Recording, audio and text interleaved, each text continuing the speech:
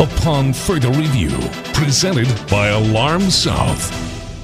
This is Upon Further Review, brought to you by Alarm South. And our podcast guest is a free agent linebacker from the University of Wisconsin, Chris Orr, fighting and struggling to try to make this NFL roster. How would he describe his first ever NFL training camp?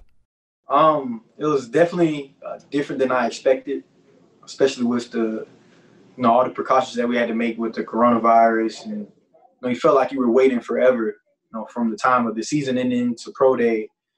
With no OTAs, it felt like it took a really long time to get here. But, once we got rolling, it went by fast. So, I'm just thankful for it. But I definitely say different than I thought.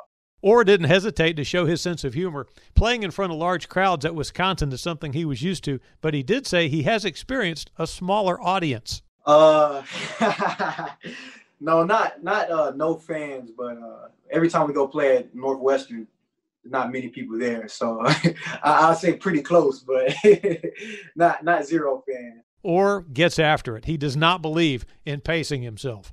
I think that, there's only one way that you can play football, and that's going your hardest each snap. That's how you stay healthy, and that's how the game is meant to be played. But at the same time, you have to balance that with, these guys are your teammates, so you're not laying into anybody, majority tag off or thud or something like that. But yeah, I told myself, just do what you do.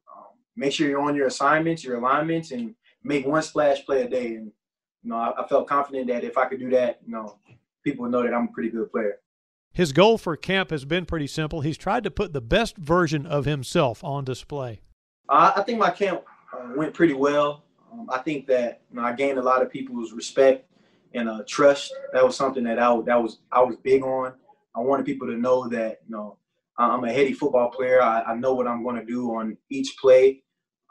And I tried to show that as best I could.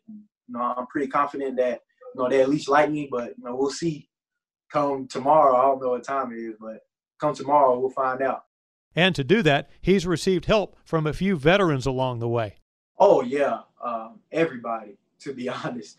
My entire linebacker room, from Shaq to here, to Adarius, to Julian, who we added, to J.K. and Jermaine, all those guys help me out tremendously. Every day, there's something that I can get a little bit better at, or they can tweak for me, and they can see the type of player that I am and kind of help guide me in what they're seeing, their perspective.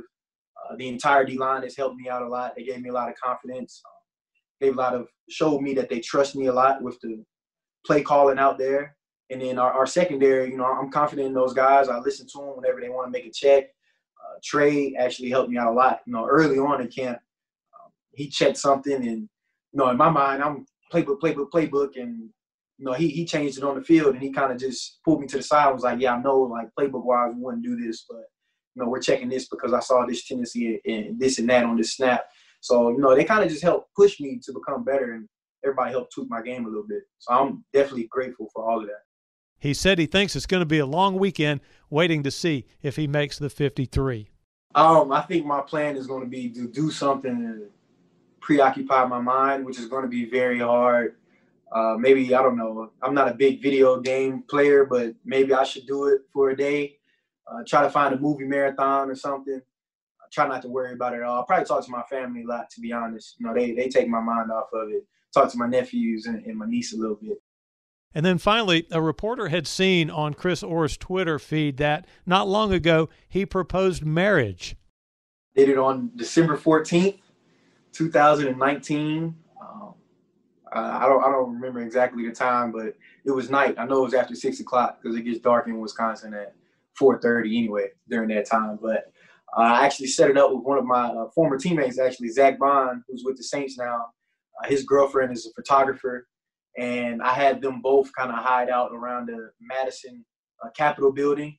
And I told my fiance, tried to trick her and take her on a really nice steakhouse dinner date that was right there on the square, but it didn't work because she wasn't hungry.